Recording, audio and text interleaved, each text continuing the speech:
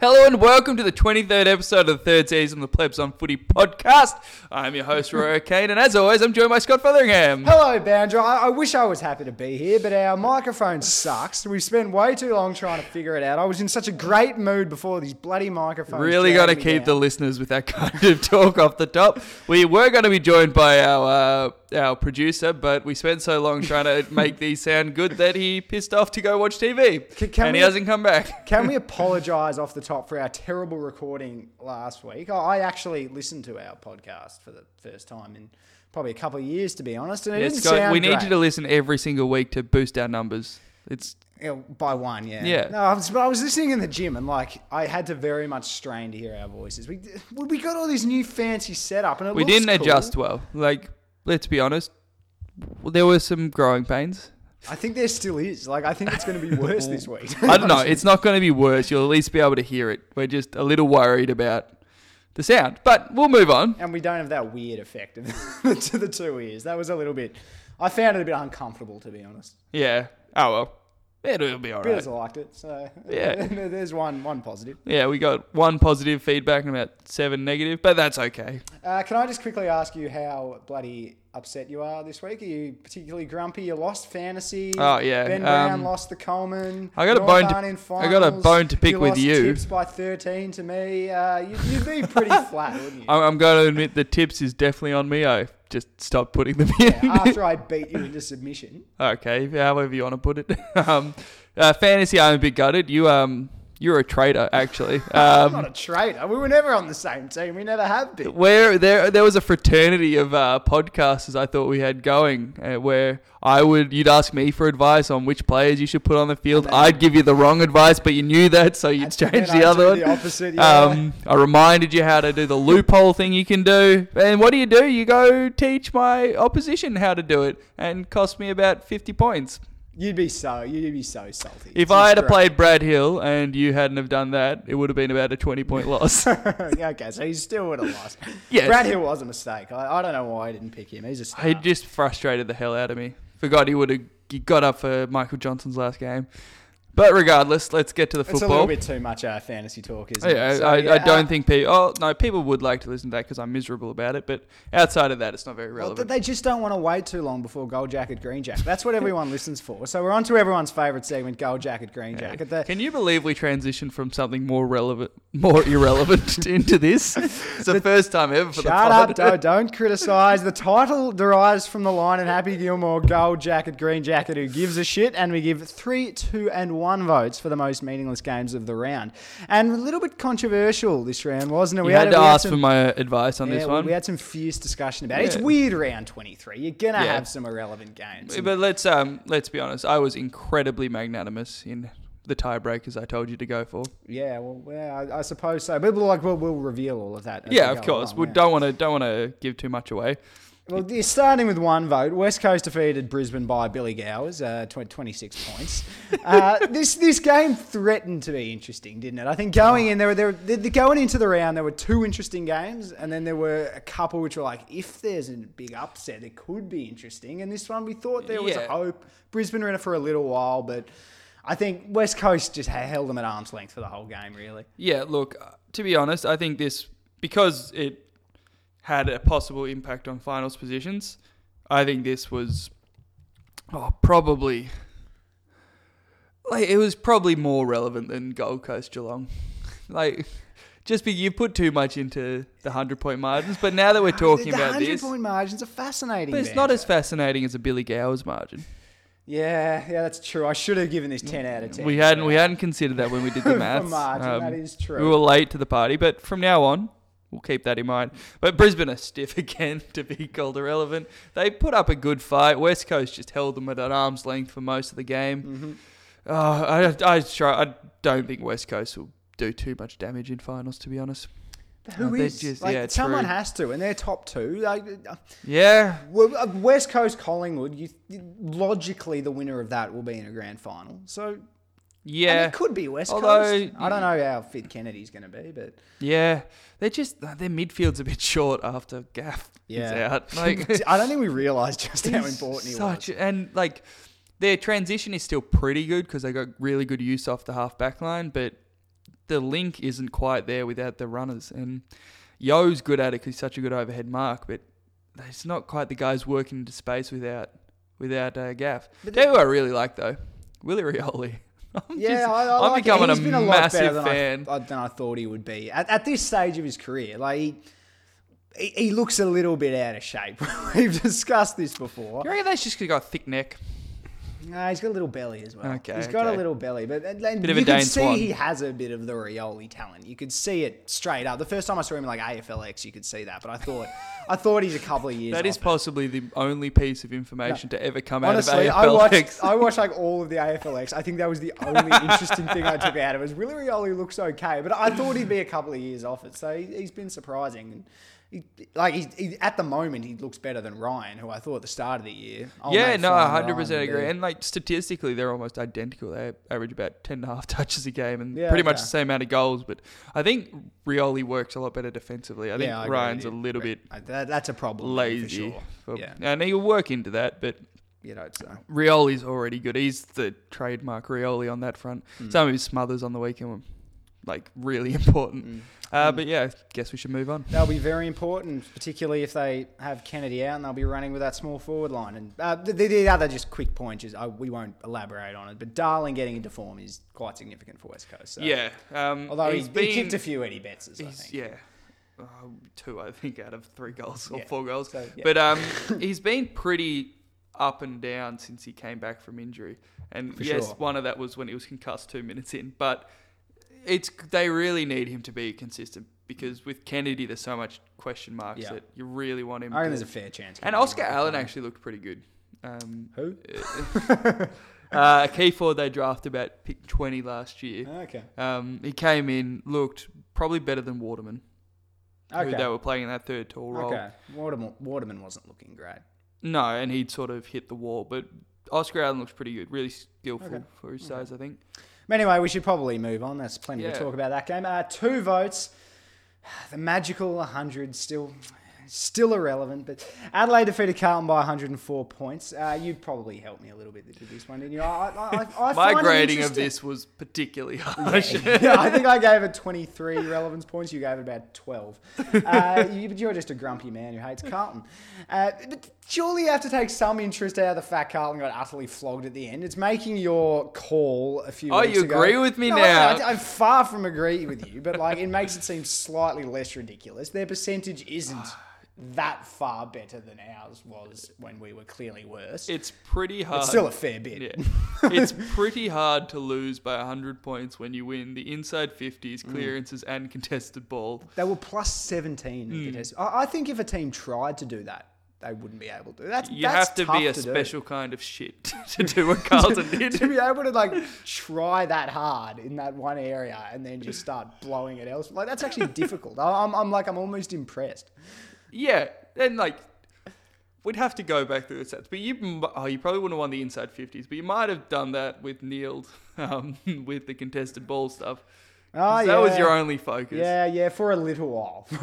Before everyone just gave up and stopped caring. But what is it? Is it forward line? Is it ball use? Is it defense? Curnow got hurt, but I like Harry McKay, I'm not sure. I actually do really I like think him. he's really good. He's really mobile for a guy that's 200 centimetres, and he seems really coordinated, which for a big guy is sometimes an issue. And for Carlton, that's quite a big step very forward. Important. But he's simple. He just leads in straight lines. Yeah. He looks like a genuine forward. Just strong on a lead. And he can take a contested grab. Yep. He can crash it back. He just does. He's not Buddy, but he does all the classic things, doesn't he? He's just a classic key forward. Exactly. They've got the dynamic guy in Curnow already. So he's a good building block for them, but it still just doesn't work yet. I've been saying it all year. I still think they have the smatterings of quite a good list there, and I don't know why they are this bad at this point. I think there's just a lack of belief. Their midfield, there's no depth at all. But obviously they've got Cripps carrying them. Murphy is quite healthy. A good player, and then they've got a few talented players around the edges. But that forward line, McKay and Curnow, that's quite talented. And their back line with Marchbank and Plowman, Wiedering, There is some ability I there. think it goes. The problem with the midfielders, it goes from being Cripps and Murphy to being 19-year-olds like Zach Fisher. There's no bridge, and the bridge when you've got it is Sam Kerridge, which, like, he's the mid guys like Wright and just and he's a small forward. Like, they have experience. They're not playing the younger sides in the comp, but when the sides the experienced guys they are playing are not important players, they're not in important positions, and so they're not shouldering any of the load. No one's being covered by a bit of experience. They've got a lot of bit part players, and I suppose that's what makes them look kind of empty. But that's a very good way of putting it. I can see a future. And do we need to talk about Adelaide? Jenkins kicked 7. Wasted season, but I put it down more to injuries and fluke issues with confidence and stuff because of the collective mind stuff. Then I don't think it's repeatable. Yeah, I think clearly bad management over the preseason. They obviously were not fit. They played Tex too early. Obviously, the preseason camp was a disaster. They got a lot wrong coming off the back of a grand final, and hopefully they learn from it. I suppose so. I would expect them to bounce back and be a real finals contender next year. Yeah, I would be with you on that. Yeah. I'd expect them to finish top 4. Yeah. Yeah. Them and Melbourne. But anyway, let's move on. Back where you belong to finish the season. We're all happy with this. Wait, will we have gold jacket, green jacket in finals? I don't know. No, you can't in finals. Nothing's irrelevant in finals. I think we used to have like one just for a joke. But look, the last proper gold jacket, green jacket, we finish on the right note. North Melbourne defeated St Kilda by 23 points. So to those teams we say... Gold jacket, green jacket, who gives a shit? Yeah, we deserve this one. I'm going to cover. This was an ordinary game. I think for me, the thing which added to this was the fact that it was last in the round. Like, I had this big high from like the Melbourne game, and I'm like, why, apart from checking whether Ben Brown has kicked 7 goals, which he got so far from, why would I possibly want to check this game? Like, no one could give a toss that this was going on. Yeah, if he had of course. Did you go? Yeah, I did. Okay. It was very we played really well in the first quarter, and unfortunately Zeba was kicking all the goals instead of Ben Brown. It was getting very frustrating. Zeba had 4 kicks for 3 goals. It was like, why are we kicking to him? You didn't. We have a mission statement here. Well, you didn't. Like, some people hoped you would, but you didn't just try to kick it. We kicked it to him. Like, we kick it to him heaps normally, and we just did the same amount. Well, he's not getting on his bike as much in the second half of the year, which is a bit frustrating. So I think it's leaving holes for Zeeble and Mason Wood and Waite to run into by holding deeper is, I think, been the tactic. I think but it's very frustrating to watch when all you want is for one to go to win the Coleman. Yeah, I think there has been a lot of teams not figuring him out, but figuring it out in the sense that... You've just got to play 2 or 3 players. Like, earlier in the year, one of the things I got most impressed with watching North Melbourne was the ability to get it to the right spot for Brown, for him to be able to... Once he's in that position where he has the launch at it, he is unstoppable. Yeah. And you manage to kick it to that spot and just give him that clear jump at it every time. And now you just got to... Other teams just have a man in the hole. And you've struggled to adjust to that. But I feel like you can lead into that still. Like... A guy coming at the ball and a guy sitting in the hole, I still back the guy coming at the ball unless the kick is too shallow. Yeah, but like he's not playing tough kick. He's not playing badly. Like, it's not as if he's just stopped kicking goals. Like, he's still kicking a few. He's just they figured out a lot of your inside 50s and he kicked able to tougher goals. He's had to kick tougher goals. Yeah, and like he gets like this is just a whinge, but he gets manhandled more than I think is reasonable, and I think most teams think that they're key for. Yeah, but maybe it just looks like more because he's really gangly and limbs fly everywhere. Big people generally, they don't get as many free kicks because they just give a bit of leeway to the smalls to give them a chance. So frustrating. I don't know. It's just a subconscious thing. But anyway, we're moving on to some proper football. Unless you want to talk about St Kilda being one of the most disappointing teams of the year. I think we've done that to death, haven't we? Yeah, okay, let's move on. Essendon defeated Port by 22. Their season to the season's been really impressive. I think I said it last week. Looking at these two teams, I had quite high expectations of Port Adelaide, and I think they've been unbelievably disappointing. They were 11-4. Yeah. They were second on the ladder after 15 or 16 rounds. They completely blew their season in a horrible way, and I think the coach needs to take responsibility. But like Losses to Freo, bad losses. I think it was Michael Voss who said like that killed our season, losing to Freo. We just lost all belief in that game or something like that. But I mean, we've talked about this before. I don't think they're well coached, and I don't think they use their weapons as we've gone over that over and over again. But on the other side of it, I kind of mediocre expectations of Essendon, and we all know that they blew the start of the year. They were a lot 2-6 than we expected. They lost to Carlton. You can't make finals when you lose to Carlton. It's as simple as that. There's that meme going around. Just if any Essendon supporters up and about or something, just remind them that the reason they're not in finals because they lost to Carlton. But from that point on, I think they've been super impressive, and I am a lot more positive about Essendon now than I was at the start of the year. Oh, absolutely. Which makes me think in some ways, in a weird way, it was quite a good season. I think they built a bit of belief. They understand how they want to play now. Yeah. What's weird is that, so they were 7th last year. They recruited 3 genuinely good players. They all played well and contributed to the side and still went backwards. And yes, it was all about that start and just mucking it up, but they eventually found some better inside midfielders. They are aiming to recruit another one, whether it be Mitch Wallace or they're the ones rumoured going after Shield. Yep. But they've got to beef that part of the side up. But when you get Danaher back, and assuming he's himself, that's a good side if they add to the inside midfield. And yeah, I'm more positive. Like, I'll probably put them higher next year than I had them this year when predicting everything. Yeah, exactly. Which is like, although they went backwards, in some ways you say they've kind of improved it. I feel like it's been a learning year. Like early on, they had massive issues with the way that they were playing. They were trying to get into space because they thought they were quick, so they were just switching it back and forth, but they were doing it too slowly, and they were just getting flat-footed. And their speed isn't on the wings; it's in the half-back line. So you go direct from the half-back line. Using the corridor, and their inside mids improved as the season went on. Zach Merritt obviously got a lot better. Yeah, he learned to handle the tag, which was massive. And Heppel improved as a leader, and they started playing some quite consistent, accountable football. So, yeah, if I was an Essendon supporter, I'd be feeling quite good. Yeah, absolutely. Funnily enough. Do you want to move on to a game that I think should have gotten some votes? Yes, we should. What was relevant about this game? They could have lost and been in the exact same position. And they played the Gold Coast. Their average winning margin against the Gold Coast is 75 points.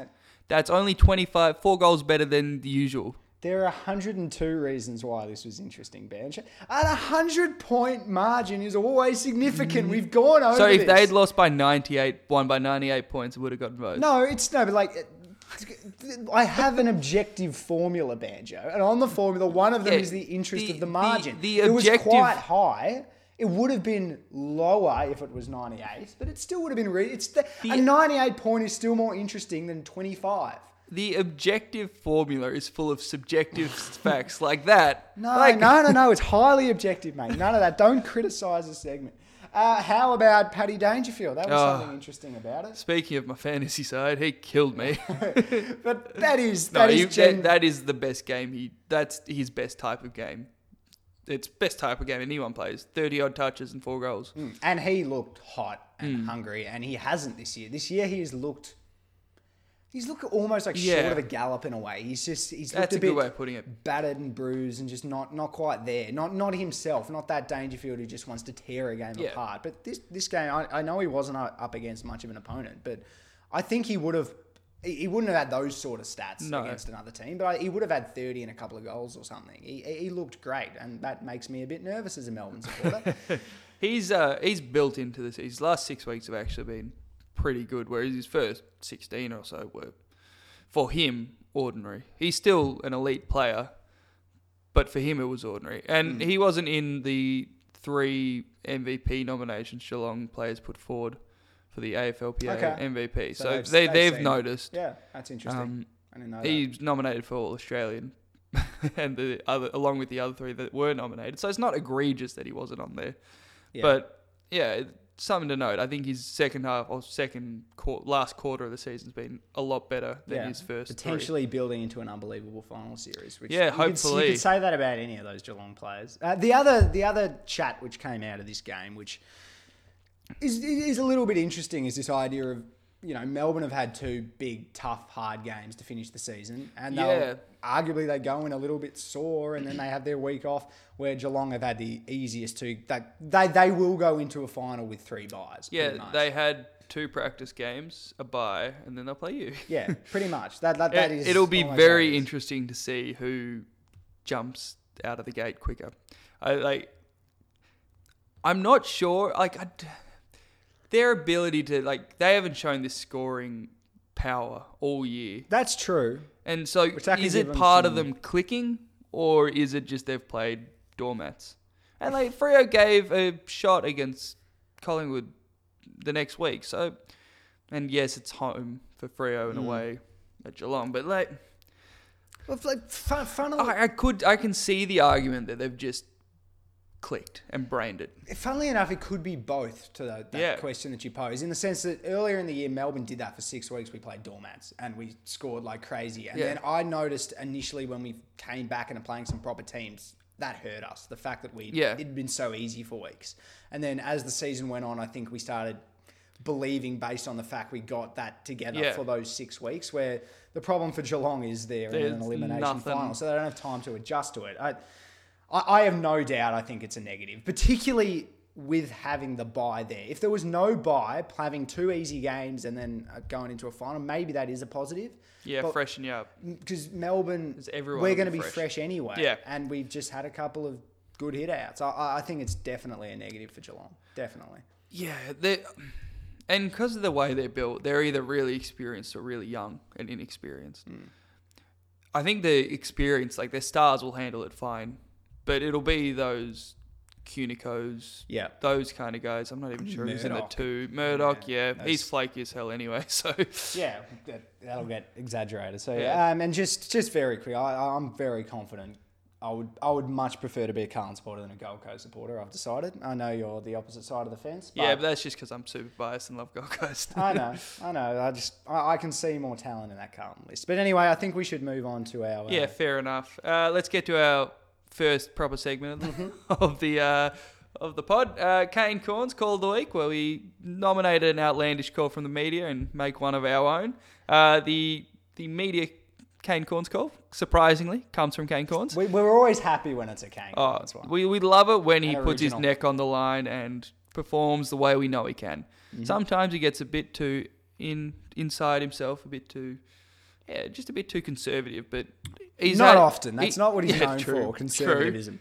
I think he's running out of takes a little bit, so it takes him a while to build up to another one. Yeah. But he's come out with an absolute cracker. And this one is a long form Kane Corns. It's not predicated on something he just said. Well, it is, but there's a bit of context to it.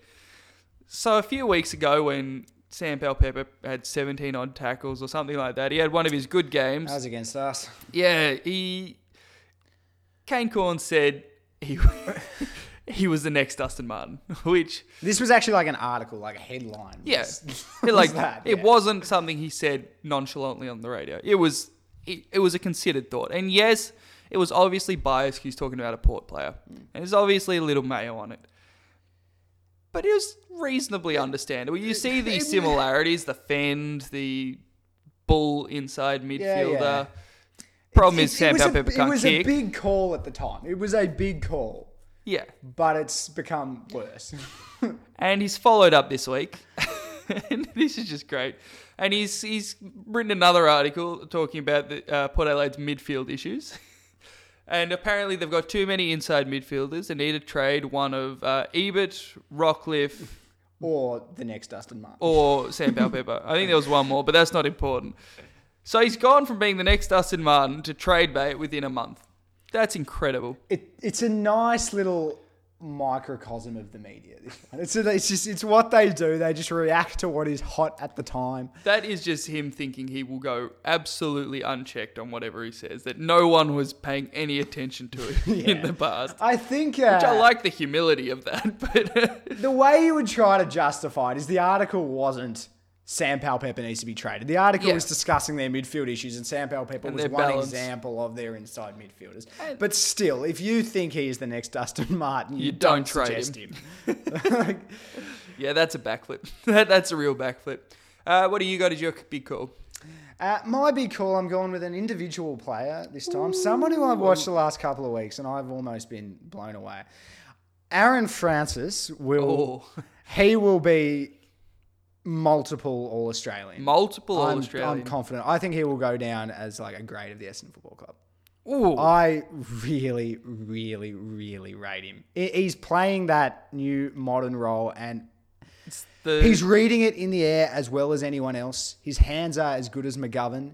He's a beautiful kick of the footy. And the thing which I like about him the most is he's lifting in the big moments. Port Adelaide came at him a couple of times in the last quarter, and every time it looked like they were going for that goal, which could potentially give them that belief, Francis would just drift across and take another mark.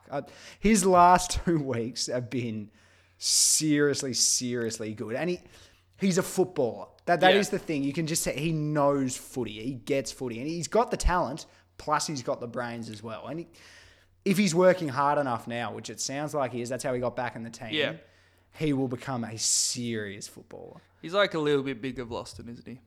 Both with the red hair beard combination. But Yeah. the way they intercept Mark. He's better. You No, reckon? he's better. I think the thing which sets him apart from, say, those other players playing that role is he's also a great kicker of the footy and a great decision maker. And that gives him just that added bonus, which I can see him being like an Alex Rance. Ooh. I really rate him. You think he's that good one-on-one? Probably not as good one-on-one. He does the one thing which he doesn't have, which Rance does have, is that ability to win a contest from nowhere. Where he just looks like Rance has. The way you look like you've lost the contest. he looks out of it and he'll just scrap back into it. That's probably the one thing which that's the thing. Rance has that more than any that's other what makes footballer in Rance the comp. great. Exactly. Rance is an excellent player. What makes him a great is when he's fallen over to get back up and go again. But as an intercept defender, I don't mind he's that, to be bloody honest. good. I thought you were going to go with James Harms, but we'll get to that later. Yeah, no, we're going to discuss that anyway. My Kane Corns is unsurprisingly a bit negative. I think the Giants have missed their window. You're just copying. I think it was Lee Montagna, I think, said that. Someone said that. Not going to lie. Didn't you? Okay, so thought of it on your own, did you? Okay. Yeah, but credit to whoever thought of it. They're obviously right if I thought of it too. Their salary cap has been reported to be just bursting. So they're going to have to start shedding some talent. Yeah. And some big talent too. We know they're losing Kelly at the end of next year, but there might have to be someone going this year. No reaction to that? Just continue. And they might get in a perpetual motion type thing where they're just 2 years away. They're always got kids coming through that in 2 years will be excellent, but to fit them all in the salary cap, they'll have to let somebody go. And I'm worried that while they'll get, if Shield goes, which the chatter is just insanely ramping up, they'll get a pick 1 or a pick 2 or something like that. They'll get an excellent asset for him.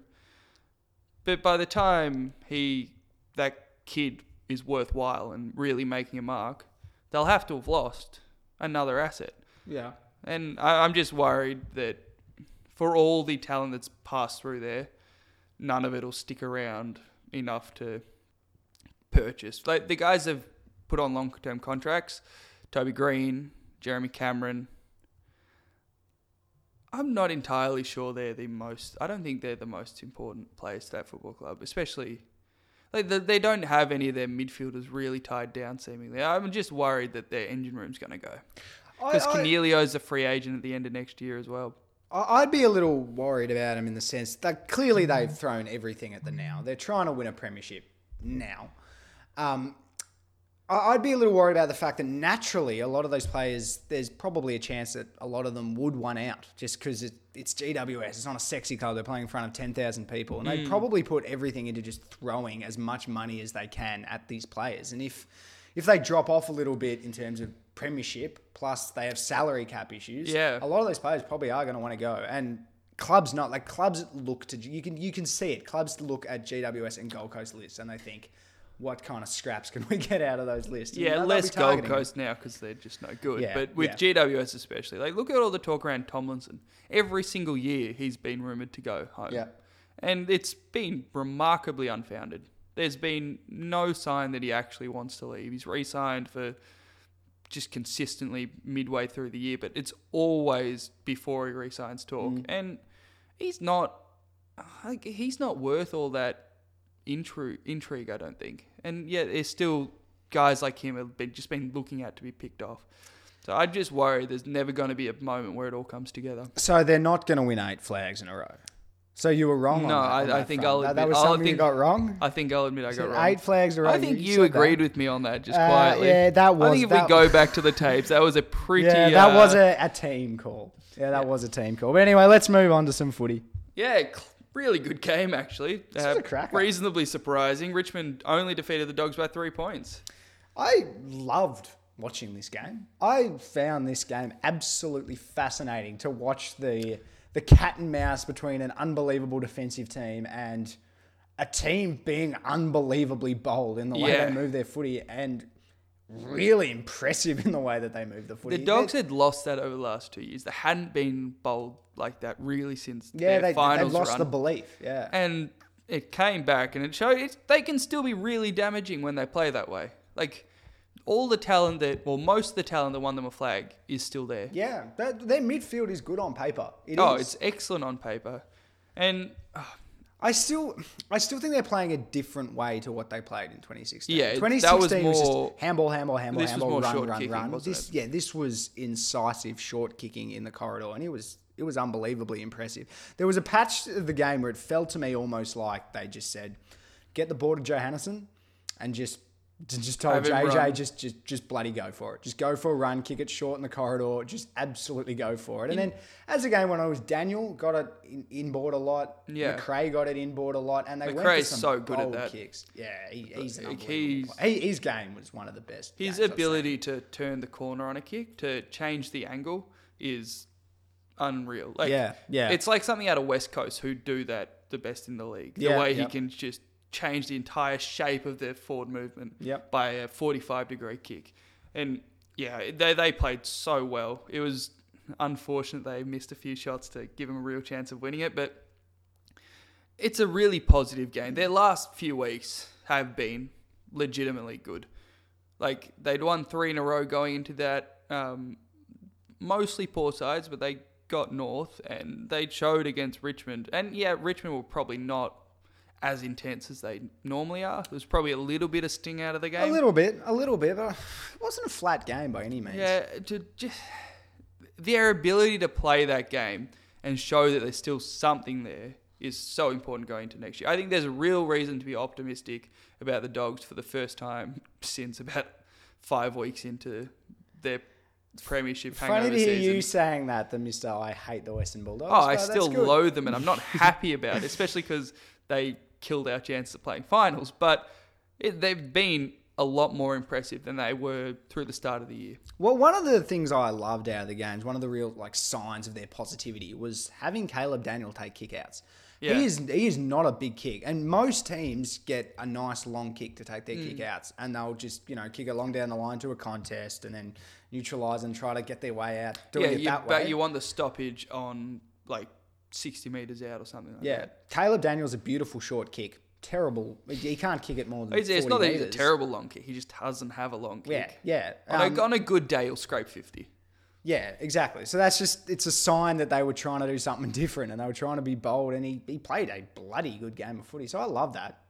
From a Richmond point of view, would you look at teams are clearly trying to be more bold against them now. They're really taking it on, taking risks through the corridor. People have decided that's how you beat Richmond. If you were Richmond, would you be saying, I'm worried that teams are starting to figure us out? Or would you be saying, bring it on? If you try to bloody chew it off in the corridor, we would chop it off. If I was a Richmond fan, my immediate thought would be, try whatever you want will be. But that's just because I'm a really arrogant fan. And I know that's how I'd approach it. But as an objective or reasonably objective supporter of neutral fan, I think this is the most vulnerable Richmond's looked since, I don't know, they had that run of 3 losses in a row last year. Yeah. They've had a few ever close since games, then, which is amazing. Yeah. And a few closer games at the we hadn't seen them be anywhere near being touched at the MCG before this sort of stuff, with Geelong and with the Dogs. Yeah. And if other teams can try that, some teams I don't think have that string to their bow. Yeah. Like, I don't think, you say Sydney played them.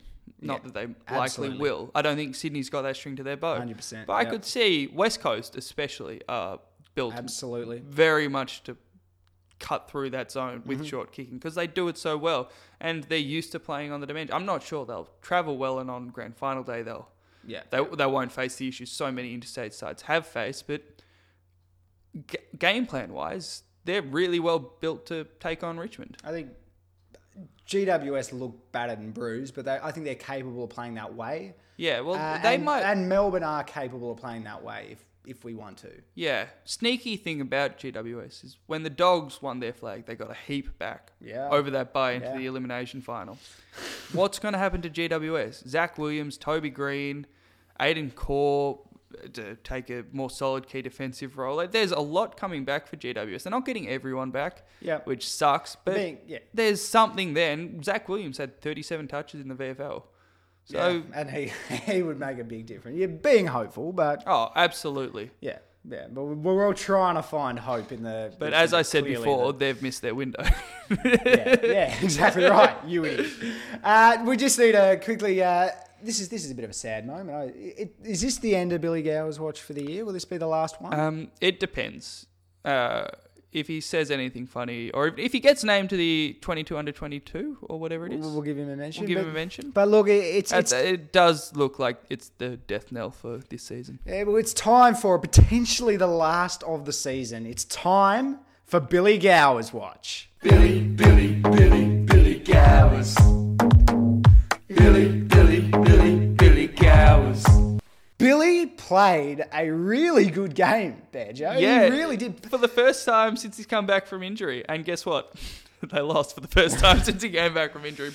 Back to full forward, mate. He's a full forward. I think he just walked into Bevo's office and said, look, I know I am good absolutely everywhere on the ground. Yeah. I know there's nothing I can't do on the football field. I've even gotten a hit out.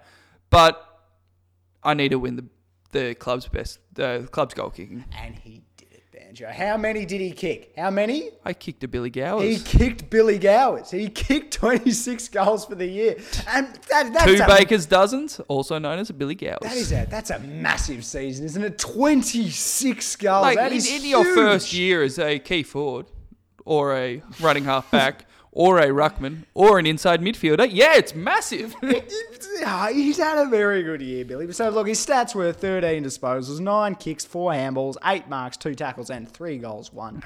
Kicked some important goals late as well, and he gave one off as well. He is a big moments player, isn't he? He is, actually. He actually is. Those goals he kicked against Geelong, and big goals. North Melbourne as well, yeah. Yeah, I've blocked that part out. Yeah, he gave one off as well. There's one he took one out about 15 metres out and handballed over the top to Eddie Betts in the goal square. He must have known he had it sewn up by then. No, that was actually quite early. He's just a selfless man. He's just there is nothing he can't do. Man. Great footballer, great person. Next up we got Collingwood, defeated Freo by 9 points. And they nearly shut the bed, didn't they? Oh, this was heartbreaking for me. You are amped up for this game. You believed like not even Freo supporters believed. You had faith. And I know they've been your second team for so long, but this would have been your favourite moment in Freo history, my love for Freo bigger. Is very high, but it would have just utterly exploded if they gave us a chance at top 4. This would have been the greatest moment in Freo history in your mind. Way above their grand final performance. Absolutely, mate. This would have been the biggest win Freo had ever had. But they got bloody close. It was weird. They played pretty well.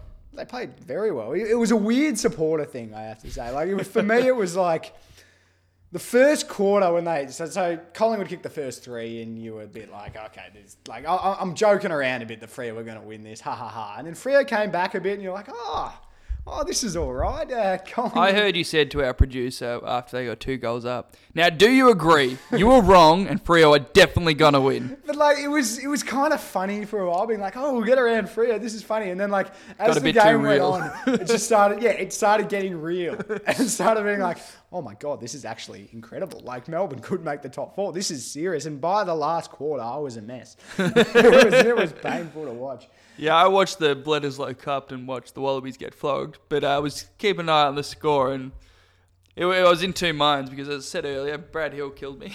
But what are you doing? Oh, that's fine. Yeah, just letting you Look know. at that communication. Through the notes page. They just won't play well at all and we might have to cut it, but still. Yeah, we know what time to cut it. I've completely lost my point. What was I saying? Oh, yeah, they were just keeping an eye on the score, and they just kept coming back. Every time Collingwood got close or overtook them by a goal, there was just a Freo response. Couple of oldies, Freo playing well. Michael Johnson, why the hell is Yeah. he retiring? He was actually brilliant. Why wasn't on he in Mason the Cox. side? He was outstanding. Hayden Ballantyne was brilliant. Well, His they pressure was re-signed great, him. kicked some- Re-signed him. Yeah, well, he He's going on. He is continuing. In what is A bit of mildly resurgence. confusing. No, not anymore, mate. Not after his performance on the weekend. I do After like one game. I do like Ballantyne. Yeah. I always have. Got very firm fingers. Good But, pincher. I mean, look, That watching was the Crowley. watching the game, it did feel a bit like Freo were scrapping their way through it, let's just say. They were figuring out stuff as they went along, and a couple of times they got a little bit of run into them, but like still off half back, it made me tear my hair out for a lot of the game. But like they stayed in the game through effort for a lot of it. Yeah. Do you but, think there was any signs of a game plan change? Was anything done differently that makes you think Ross is a bit closer to figuring it out? I actually think that they've been trying that all year. I think we still have a very unfair perception of Freo based on them being a very defensive team for a long time. I think early on in the year when they were playing all right, I watched a few games and was super impressed with their run and carry and that their ball movement was getting better. Yeah. I just don't think they've been good at it for long. Like they're good enough for long enough for the season that we're not really buying into it. They haven't got it together, but I think they have been trying to change. And they for a have really while. struggled to get their outside runners on the park at the same time. Yeah, If you looked through it, Brad Hill, Stephen Hill, Walters, Wilson would not have played that many games, all four of them together. And they missed five for Wilson's the massive played. part. Wilson's Wilson's been all the year. constant, but the rest have missed massive amounts. and- Walters played most up until Reed. The difference Brad Hill made to this game was frightening. Whenever it was in Brad Hill, I said this about Higgins once. Whenever it goes through Higgins, you look more dangerous. Yeah. For this, it would come to Hill, and then you'd be like, "Oh, Freo are a chance to score now." Yeah. like it was. He makes that big a difference. This He was probably the first game all year he's played where he touched what he did last year. Last year he was excellent for all the year, won their best and fairest. This year he's been out with injury, out with suspension, and just not quite come back until... He reminded us how important. Yeah, and he, in good news, said he wasn't going anywhere and all the speculation was rubbish today. So that was good. Yeah, that is good. I was I'm happy a about bit that. worried he was going back to Hawthorn and they'd be really good again. But he's not, so sucked in. Yeah, that would be upsetting. And look, not the best sign for Collingwood, but they got away everyone with it. has Who those really games. cares? And they've got a week off now to relax. And Anyway, let's get to ready. the top five. We're going top five All-Australian snubs. And I'm not going to lie, I've been fairly biased, so you take us off. Well, I'm starting with an honourable mention, mate. Okay, there's a very clear honourable mention here. Billy Gowers. Oh, yeah, I'll jump in on this. I mean, he averaged, I think, about. How do you leave 11 a club's leading goal kicker off any list, like, of the best 40 players? It's beyond me. Especially when they do it as impressively as he does. I think he's averaged about 11 disposals this year and kicked a whopping 26 goals. He is- should be lining up at full forward. That in the is All-Australian team. 26 more goals than either you or I kicked. The two of us combined didn't kick. That's a terrible gag, Banjo, but I don't know why he wasn't on it, but it had to be said. My five, I've got... Look, I just want to quickly say off the top, I'm actually quite satisfied with the All-Australian squad. I actually think they did a very good job, and I'm actually struggling to find too many snubs. But Yeah, it's going to be hard to decide who to kick off. I'm angry about an amazing small amount. But anyway, five, I've got Ben Stratton. He has had a terrific, consistent year as a very reliable defender, and he's made a massive difference to Hawthorn in the way they played. And I would have thought he'd probably squeeze into the squad. I'm not devastated that he didn't, but he probably deserved a look in. No, the good pick, and I left him off because you had him and wanted a bit of difference. But my number five, I got Jack Zeeble, Captain Courageous. Oh, you're just going to name five North players. If you do that... It's not five North players. Oh, how many are there? Four? No. You're not going to do this rubbish, No, are you? it's not five. You'll see. So you're just going to quote his bloody stats that you sent But like me they're during the day that right I in ignored? line. Yeah, you did ignore. It was very I didn't rude. care. They are right in line with DeGoey and Caddy. No, that's wrong. When I looked at it, he was in line with DeGoey. Caddy was above. Caddy he'd kicked over 10 goals more Kicked than the other 8 two. more goals and he had significantly less scoring shots, which is on Zeeble, but he's in line with DeGoey. Yeah, he was in line with De Goey. That's fair. Yeah. Yeah, and so there's right up there. And De Goey missed 5 games. But should he be in ahead of De Goey? I would argue yes, because I'm biased. But Yeah, you are biased. but he is right alongside He'd that. be he'd be neck and neck with De Goey. Yeah. But, one of them went in ahead of the other one. Boo-hoo. Yeah, big club bias. My number 4, I have Justin Westhoff. He has had I like this one. He's had an outstanding year. His best year of his career by a mile. At 31, and looking good. Like, he's just everywhere, isn't he? I suppose that's the issue. Where are you going to put him? You just You'd put have him on to the put him on the bench. bench. You'd have to Like- put him on the bench. He plays every position and plays Yeah. them all well. He picks up a lot of disposals. Dude, and you kicks could name goals. him anywhere. Like, half forward flank, he deserved to be there.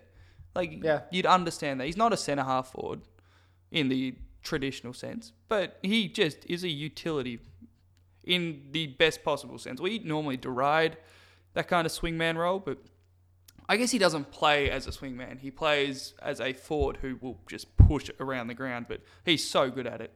He's a fascinating footballer. Yeah. He really is an interesting footballer. And I think I saw watch. him interviewed, and he said, "Yeah, I'm really glad football's changed the way it has because it made me a lot better." Like that okay. tactical switch where you can get out and really roam in certain positions just Yeah. helped him. My 4, I've gone not a North Melbourne player, but a Oh, future really? North Melbourne player, Jared Polek. Oh, you are the worst. I mean, seriously? Can you stop taking the piss out of all of our He segments? has been excellent this year. In terms I of hate the fact that you think you're going to get him because I really like him and I've always been a big fan of him and I rated him higher than like anyone else has and I can't say that anymore. we are definitely going to get him, and no, he has been really, really good though. I know. He's as a winger, I he's know. right up there. He's a genuine winger. There aren't many of them and he does the role very, very well. I know. He is a very good player. It's not even that. He's a it's great not- runner. He's a very good kicker of the foot. He's had plenty of the football this year. He's probably a fair call. Yes. Probably a fair call. My number 3, I've got Floston here. This one more comes from the sense of we've discussed this, but you have 8 Richmond players. How is he not one of them? He's one of the most important for a very specific defined role. I went through the list and I thought of the ones I've nominated, Vlosten, if you included him in the group, Vlosten would be my 4th picked. Yeah, Like, that's probably been accurate. excellent all He'd be year. ahead of Cochin. He'd be ahead of Lambert. I think I don't mind Edwards being in there, but he'd probably be ahead of Edwards. No, I don't mind it at all. I don't mind Grimes being in there, but Yeah, Grimes with as Stratton well. out, it's a bit more questionable. But I get it, given they're a dominant Yeah. side comparatively. But I still probably have Vlosten in terms of outstanding performance for their role. Like, Floston makes a massive difference to Richmond when he intercepts those centre clearances from the opposition and gets them and going they're the other tough way. It's intercepts. massive. They're not like he puts his body on the line and so often. It's just so impressive the way he goes about it. He's very similar in the effect he has on a game to Easton Wood. Not the same way they play, but his ability to Yeah. be that halfback that'll intercept is just so important to them. What makes Richmond great is their intercept marking. So I'm actually staggered he left off. Yep. My number 3, I've gone Isaac Heaney. Yeah, okay. He's just- I was surprised he wasn't in, just because I know how highly everyone seems to rate him. I think he's just an outstanding footballer. Talking of versatility with Westhoff, he is a smaller version of that, but he can play anywhere. What he did against you in the last quarter going down back, that was outstanding. He is very, very good at pretty much everything. And he's used as a utility belt for them, and it kind of takes away from his stats. But I think there should be a room in the league to recognise that. What does he got to do with North Melbourne? We offered him money a few years ago. I don't know. I'm proud of you. My top 2 are the only 2 I'm actually super passionate about. Number 2, and he's only at 2. I've got Nifty Jetta at number 2. I mean, he should be the captain of the All-Australian team every year. He is exactly what you want in an All-Australian team. He's easily the best small defender in the competition. Gets the job Easily done the every- best small easily. defender. In actually defending, which is his number 1 role.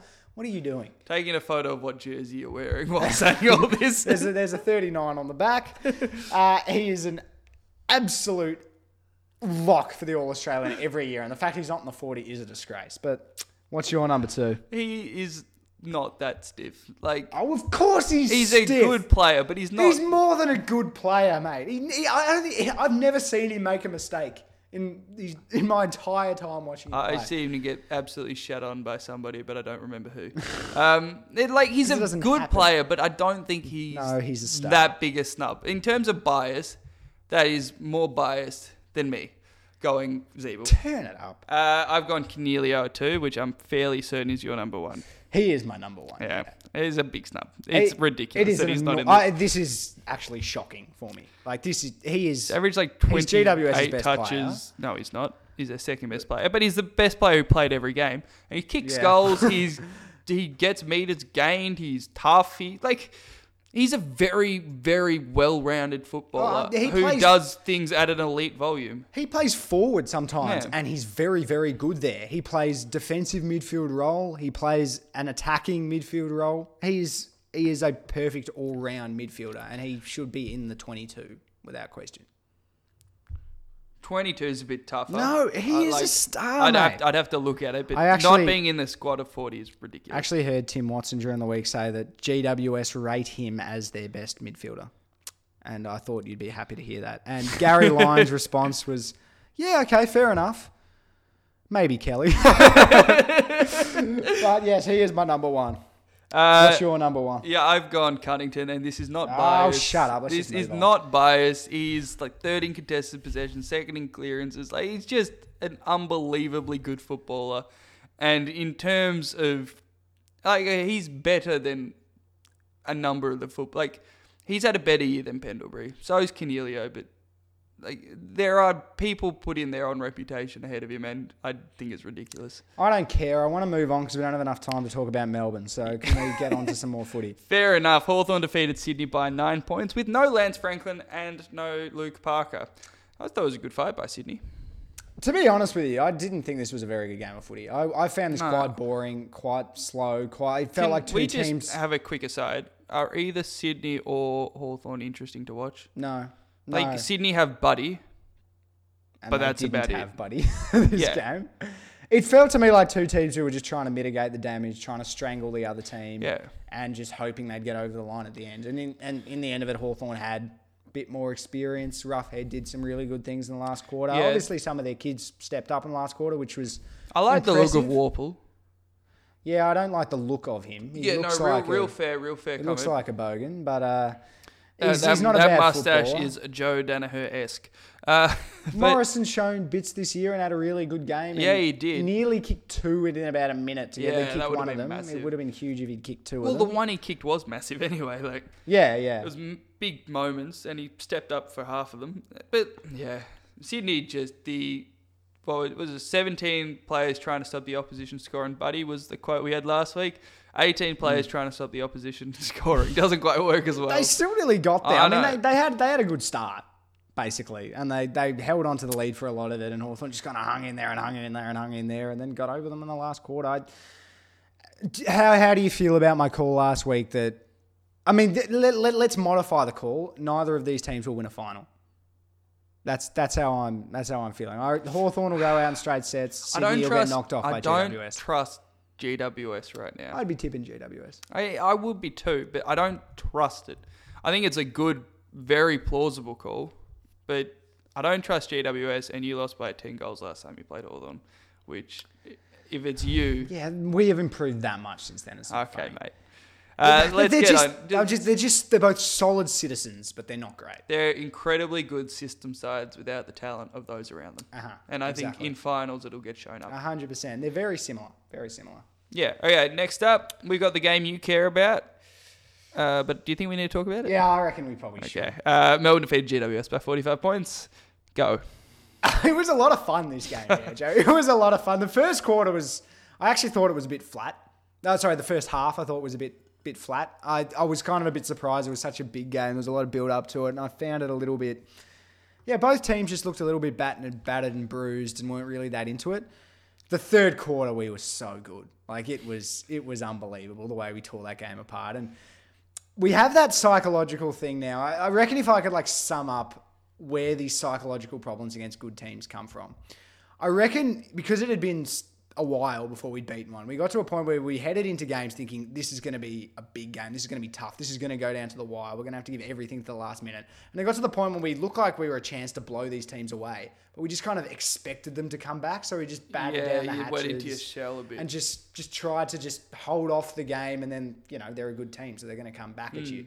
Where this was, we got 3 or 4 goals in front early in the third quarter, and then we just went for it. And the shackles were off, and we blew them away in 15 minutes of just unbelievably good football. It was outstanding. Man. You are so obnoxiously happy right now, and it hurts. It was so much fun. The crowd was so appreciative. Whenever anyone came off onto the bench, it was a standing ovation. It was That's disgusting. And you can see the bench's MCC. Haven't even won a final. So the entire crowd was in the members because all Melbourne supporters are members. It was great to watch, Banjo. And geez, how good is James Harms? How good is he? No, we got a question about that. We'll get to that later. All right. We'll ignore that. Track. Brilliant third quarter. Although we did one. You think he's starting to put it together? His second half of the year has been a lot better. A bit more consistent. A lot better. The thing is, there was a stat I heard a few weeks ago. I don't remember after what game it was. It was David King talking about him, and he said he won the game for Melbourne I think it might have been against Adelaide. He said he won the game for Melbourne in the third quarter. And he's like, look at his stats. He had 6 disposals. Most people would be like, what are you talking about? All 6 of them resulted in scores. So what's Track's best asset? Do you think it's his decision-making? Or, do you think it's his ability to break out of congestion? What do you think sets him up? It's explosiveness. He is an incredibly explosive footballer. He's a bull. He's quick off the mark. He bursts out of pain. If I get halfway through the last quarter against Geelong, and it's, even. The game is even. He is the number one player I expect to lift us and to get us over the line. If I could think of one player who is going to lift Melbourne, Petrarca is the first one. He's that sort of player. He's a match winner. Yeah. And people, he went through a patch this year where he was struggling. People saying drop him. You can't drop a player like that. No. You just can't. He's that important. But look, 3 votes was to Harms, clearly. Max was good. He was good around the ground. I actually thought his rucking was a bit disappointing. I expected him to just absolutely dominate lob. And he got more hit-outs, but I think we lost the clearances marginally. Which is actually a really good sign for you, to be able to win comprehensively with your number one asset being taken away. Yeah. Our transition is really good as well. We are through the corridor. But I feel like that's what's dropped away when you've played good sides. Yeah, perhaps. Your clearance work has stayed excellent. Yeah, but that's probably your transition work's been shut down. The fact that you were able to win by maintaining your transition work while your clearances got shut down, I think is a really good sign. Yeah, that's true. As much as it pains me to say it. Couple of injuries. Dopey Kent went down injured, and Tyson had surgery that night, which is pretty amazing. But he apparently is 3 weeks at max. Yeah, I don't know. Tyson's been in great form, so it sucks that he's out. But if I think of what our changes are going to be, it'll be out Kent, Tyson, Kennedy Harris will get dropped. And then it'll be in... How long have you been saying that for, Scott? Well, he was, and then he came back in. Yeah, he was a late inclusion for Hannon. But then it'll be in. Hannon will come back in, and Hannon played bloody well the previous week. Yeah. I'd be excited for him to come in. Garlett will be in, and then Viney. That's an upgrade with those ins. Yeah. Based on those outs. We got good depth. Yeah, that's annoying too. Is Viney going to be back properly? Is he guaranteed in?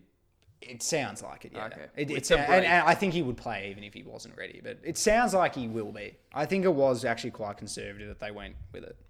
Okay, let's move on to the mailbag because, as you said, we're going very long. This one's from Andrew Sloan. Good to hear from him.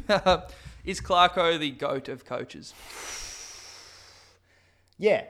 I think he absolutely is. I mean, because the people who you'll put up against him is Jock McHale. The burden on, the intellectual burden on a modern day coach is so far and away above. Barassi revolutionized the game by saying handball it occasionally. Barassi is one of the greatest coaches of all time by that standard. You listen to his halftime address. North Melbourne were doing a documentary in the grand final. They recorded his halftime address, and he's just screaming at them to try hard. It's not the same as let's build. What is it? The Clarko's cluster. Let's perfect this short kicking game to break the Wiggles. And changes it all the time. His ability to inflect the trend within the AFL and just find the solution. Hawthorn's best chance for the next game is that Clarko pulls a genie out of the bottle and finds the solution. to the game plan. I don't think he can do it for 4 weeks. I don't think it'll happen, but like that's their best chance, and Yeah. that is such a ringing endorsement of his coaching. I think ability. it was Bob Davis who described himself as the last of the non-thinking coaches, and I think that's a great, because when you watch olden day footy, it was just all there was to coaching was revving up the team and getting players in the right positions. Yeah. And the positions were set, like it was 6 forwards, 6 North backs. Melbourne's game plan for a premiership side at one point was long bombs to Snake Baker, which is just kick it long to our full forward. Yeah. Like, But that's and not rocket that was science. a great tactic for the Oh, day. it but like, worked. We were a premiership Yeah, side. the coaches these days are actually coaches, and Clarko has been the best. So, Yeah, and yep. like his ability, he's gotten a lot out of development. Like he's not just a game day coach. Harry Morrison was picked 73 or something. Yeah. Like, and 2 years later, he's in the side and an important role player. Like, Yeah. as much like they're being kept afloat by him. Any other side with what their list is would be lucky to get in the 8. Yep, he goes all right. He goes all right, let's just say that. Next up, how does Melbourne stop Tom Hawkins? Kick 7 on you last time, didn't Well, you? I think we just beat him out of the midfield, so he's not going to get the quick ball into Didn't you him. do that last time? No, we did it for most of the game, and then we got then the last smashed quarter. in the middle for about 15 minutes, and he killed us. You got to put Oscar on him. You reckon? Not Frost with the way he's been playing? Nah, I mean, Frost has been 'Cause playing. Hawkins is getting up and down the ground more than he normally does. Yeah, that's the thing. Like, Frost plays on the athletic types, where Oscar wants to grapple with the bigger guys, even though he's Tiny. very skinny. But for some reason, he seems to do all right at it. He played really well on the weekend. That was the thing. Late in the Geelong game, we moved Frost onto Hawkins, and it was quite noticeable how much better he was. Yeah. He just Surely had a you learn couple from that. I don't like. I know 'Cause why. I know why. Oscar's a better interceptor, right? Nah.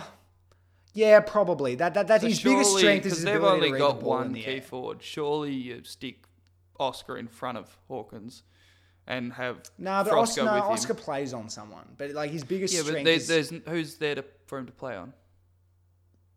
Unless Radigal is yeah, back. Radigalia maybe. Menzel. Yeah, I don't know. I get why Oscar was our first thought for Tom Hawkins, and logically for me he should be, but maybe it is one of those things that didn't work once.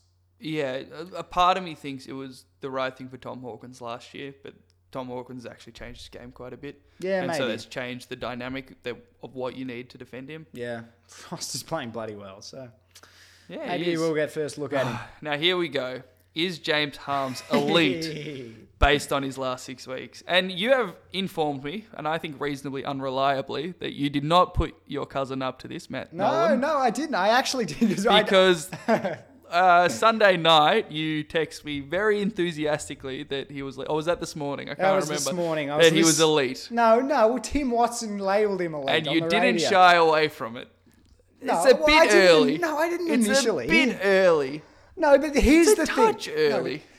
Tim Watson's saying right now he is elite. One of two things has happened in the last 6 weeks. Either Harms has found his role and he has been regenerated as a footballer. If that is the case, this is an excellent early call. It would be like a Kane Corns big call, which we would pat ourselves on the back in a few weeks. So I can see that happening. He's playing some unbelievably good footy. There is a possibility he's in a purple patch. That is absolutely a possibility, and you can't say he's elite. What is he, yet. 23? Yeah, probably. Yeah, probably around the 23, So 24. to be fair, if he was going to develop, this would be the time he did his straps. So it is conceivable, but I think it's too early. Yeah, I'm not going to call him elite. It is too early to say that. You have to be elite. You have to do it for more than one season. I think. You have to do it at least a season and a half before people start talking about you being elite properly. But he's showing signs of being elite. Yeah, like And he destroyed Josh Kelly. He took a giant I dump on said Josh Kelly. this to you earlier. Thank you for lowering his price. Josh Kelly's no good. No, but the I corollary. think Kelly had 19 disposed arms at like 29 and a goal. Yeah. His last like 6 weeks, he's tagged 5 out of 6 games and he's beaten the opposition best midfielder every time. The one game he didn't tag was against Gold Coast because who the hell are you going to tag? Yeah. And I think Real he had problems 30 there. disposals, 3 goals or something like that. Like Yeah. he is playing unbelievably well. Yeah, look, credit to him, but the corollary I look at from my own team, and I raise this to you, Dumont has been excellent over 5 games as well, and I'm not calling him elite. It's just too early. Harms has been building to it and he's found this new role. So there's this belief Yeah, that Dumont's been this is put out on the brilliant. wing, and he had 38 touches and a goal. maybe they're... No, I'm not going to say they're both elite. I'm not going to say that. Yeah, it'd hurt you too much. No, but like Harms has been unbelievable. There was something I didn't see coming, and I rated him, but from like he could be a handy footballer, like in a Yeah. he could be a handy footballer in a premiership team sort of thing. Yeah, Not, he's one of your best He's not players. going to be what was his name? Shannon Burns. He's not going to be the guy you Yeah. go, oh really? He was a premiership player, but he's Oh. also not. He's not Pendlebury, who you go, oh, he was a core part of it. He was the reason they won a premiership. Yeah, that year. but he's like He's somewhere in the promising middle. that he could get to there is the thing. Yeah, okay. Not lastly, because you're a heap from Pooch. Has there ever been a weaker top 4 since the modern format was introduced? Who was that question from? Do you remember? Big Wilbur Constable. Yeah, well done. When we have someone who doesn't send a lot of questions, we should give them a shout out. That's true. It's quite a good question, really. I think there's a real fairness to it.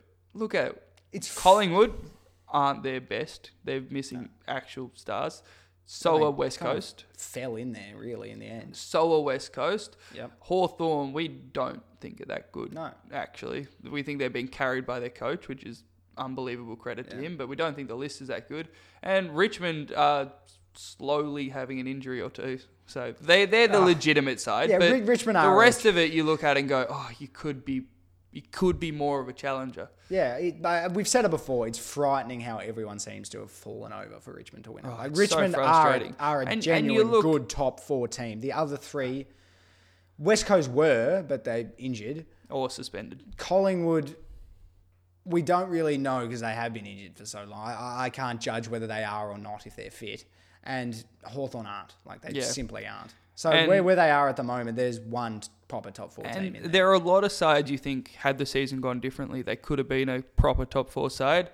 Adelaide, had they got it together, yes, probably. GWS, same thing. And even you, if you hadn't have choked a heap of losses, could have been a proper top 4 side. But none of it's there. And I don't think it's a particularly strong top 4. I think there's a real substance to that question. Absolutely. It is quite a good question, William. Just a couple more, because otherwise... No, one more. One more, We're okay. well over time. Well over. Does any club deserve a priority pick? And should there be priority picks at all? Stop bloody using the word deserve. Is this bloody Poochie used? We've gone over this, man. It's not about whether you deserve it. You get it when you don't deserve it. That is the point of a priority pick. Yeah, fair. I hate the fact that people use the word deserve. Will they get a priority pick, or should they get a priority pick? Yeah, Carlton and Gold Coast. I think could Gold put up Coast have a much a hand stronger for case. I think Carlton, so much of why they're crap is willful and circumstantial. Oh, so much of it. I don't think that's relevant. I think it is. It's an but like- equalisation system. The point is, if you've blown your club, you need help to get off Yeah, the but bottom. they blew it a year ago or 2 years So? ago. You have to wait and see. I don't think their issues are 10 years of incompetence like yours were when you got one. Or like Brisbane, no, you got the Frawley pick, which much of muchness. Or Brisbane when they got one, when they had 5 years of players jumping ship. Gold Coast, the reason they would get one is because so many players won't stick around, and in order to build a side and build a culture that players will stay at, they need picks to build an actual reasonably successful team. Like Brisbane got an end of first round pick, and as a part of a raft of changes turned it around. Gold Coast are in that same position. Carlton aren't. Carlton, none of that's going to change. They're still they don't lose players without wanting to. They could have kept Gibbs. They chose to let him go. So Gibbs you're- had 2 years left on his contract. They could have kept that entire forward line that are playing well at other clubs. Goodbye, Jared Way. You finally retired, and I love you. But outside of that, they're all still playing good football. So kind of what you're saying is their club is all right. Their team is bloody awful. So like if the club is strong enough, players aren't leaving, they're happy enough as a club, they should be able to figure it out without a priority pick. Exactly. Whereas Gold Coast that's an argument, yeah. need a kickstart to build the rest around it. Perhaps, yeah. And I think they need more than that. I think they need a heap of funding. But yeah, that's why I think Gold Coast need it. We've just this is the longest pod ever. So can we just have our final question from Yeah, Battle Situations with Unexpected absolutely. Handicaps? Go ahead. It's quite a short one, thankfully. The three-headed dog off Harry Potter, but one of the heads is angry at the other two, versus Chewbacca, but he is really hungover, in brackets, still vomiting from his best mate's 21st. You realise, he's like, by the Han Solo one, he's like 300 years old. Yeah, So he's we don't know what he looks like at that point. He's probably got some good Wookiee mate or something. Yeah, but like, if so like a young Wookiee mate. So you think he's still reasonably old? I don't know how old he's. On a Chewbacca must be kind of old because... Well, he's 300 in the Han Solo. Oh, you haven't seen the Han Solo No, movie? I haven't seen There's a it. moment where he goes, "You're 300 years old," or something like that. Okay, well, he's got a very young mate then. It doesn't matter. Why are we talking about how there was a 21st? Because he could be real. I don't know what Wookiee childhood's like. If he's 21, he might be like this big. come on. He might be like 4 foot tall. you Also, really- the dog wins every time. Well, I mean, no. Unless the other head bites off the other two. I back the dog No, win but every are they time. going to be able to fight at all if the heads are just all like banging into Well, each other? if it's the middle one, the left one goes while the middle one's at the right one. The right one goes while the middle one's looking at the left one. Or if it's one of these end ones, there's one head to go for. It's a giant dog. No. He is significantly bigger than Chewbacca, and Chewbacca is hungover. I agree. They could accidentally beat Chewbacca. I agree. Without the handicaps, you would 100% back the three-headed dog to beat Chewbacca. But there's one head that's angry at two. Like, it's not as if there's one which is just hanging out on his own, just having a bit of fun, just We don't know killing how- it. Wait, some killing people, when Chewbacca. they're angry, one mope. is yelling at the other two. Some people, when they're angry, mope. What if that dog head's like that? What if that dog head is just like, I don't even care anymore, guys? No, I think... What if it's a passive-aggressive dog I think head? it's implied that he's having a go at the other two. He's Still, angry at them. Chewbacca it's is a vomiting. that all three heads are involved in a battle between each other. They can't fight a war against two heads and Chewbacca. I think they can. Chewbacca is hungover and vomiting. Chewbacca, you've been hungover plenty of times. It's not. Do you it wouldn't think you be could fun. fight a giant No, two-headed it's dog? not a great handicap either. It's look. I probably still think the three-headed dog would win. I think comfortably. The dog could be having a fight between the two heads, accidentally fall on Chewbacca, who's crouched on the floor vomiting everywhere, and suffocate him. That is a plausible way this would turn My out. hangovers aren't too bad, so I probably don't understand how. Yeah, but he's vomiting, so it is a bad hangover. Yeah, all right. I agree with you. The three-headed dog would win. Victory. Let's finish this stupidly long podcast. Thanks for listening to the Plebs on Footy podcast this week. Give us a review on iTunes or chuck us a like on Facebook if you haven't. We're Plebs on Footy podcast. That's about it. Thanks for listening. See you next week.